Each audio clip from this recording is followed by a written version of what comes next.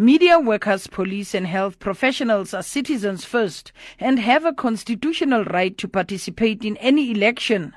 When such workers are working outside their provinces on election day and during the special voting period, they can still cast their national ballots anywhere in the country. But when they are out of their voting districts in municipal elections, they may not vote. In the Northern Cape, various broadcast media workers will be out of their voting districts, not only on election day, but also during the period for special votes. They will be working in the vast areas of the province. They cannot vote even if they want to. The thing is, they really need to look at ways as to also include those who won't be partake in either the elections and the special voting process.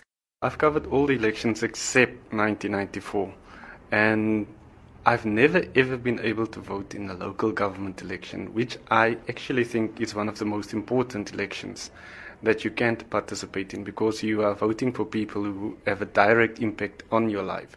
I feel that I'm being the opportunity for me to vote is being taken away from me somehow. IEC Deputy Chairperson Terry Tselane says only a change in the electoral legislation can change the local government electoral system to allow people to vote outside their districts. But he says it will be logistically impossible, even if lawmakers consider such a move. Because on the day of local government elections, we've got 4,649 different ballot papers. So if you are registered in Johannesburg in a particular ward, your ward is going to be different from a person who is in Kimberley. Now, if you were to be given a ballot paper for an area where you come from, it would mean that we've got to chase people around with ballot papers relevant for their different areas. And I think that would be almost impossible.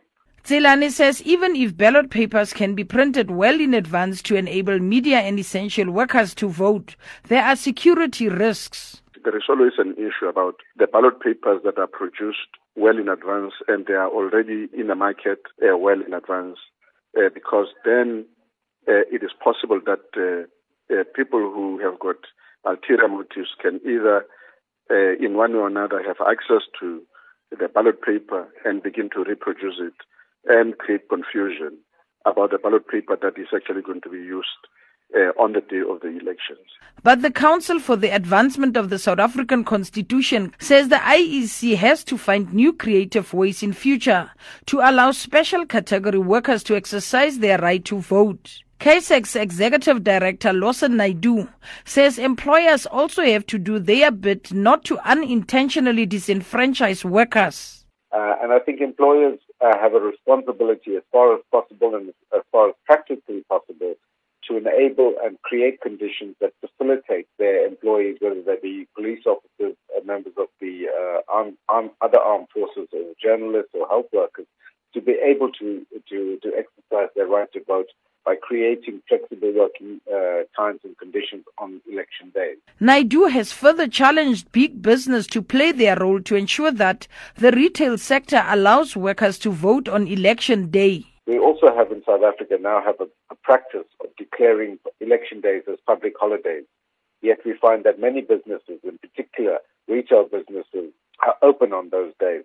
And to what extent does that undermine the right of people who work in the retail sector to be able to freely exercise their right to vote? Organized business needs to consider this issue and come up with proposals as to how the business sector is going to assist to enhance the right to vote and to enable employees of businesses to be able to vote. Police officers will also be deployed to various parts of the country to ensure safety during the elections.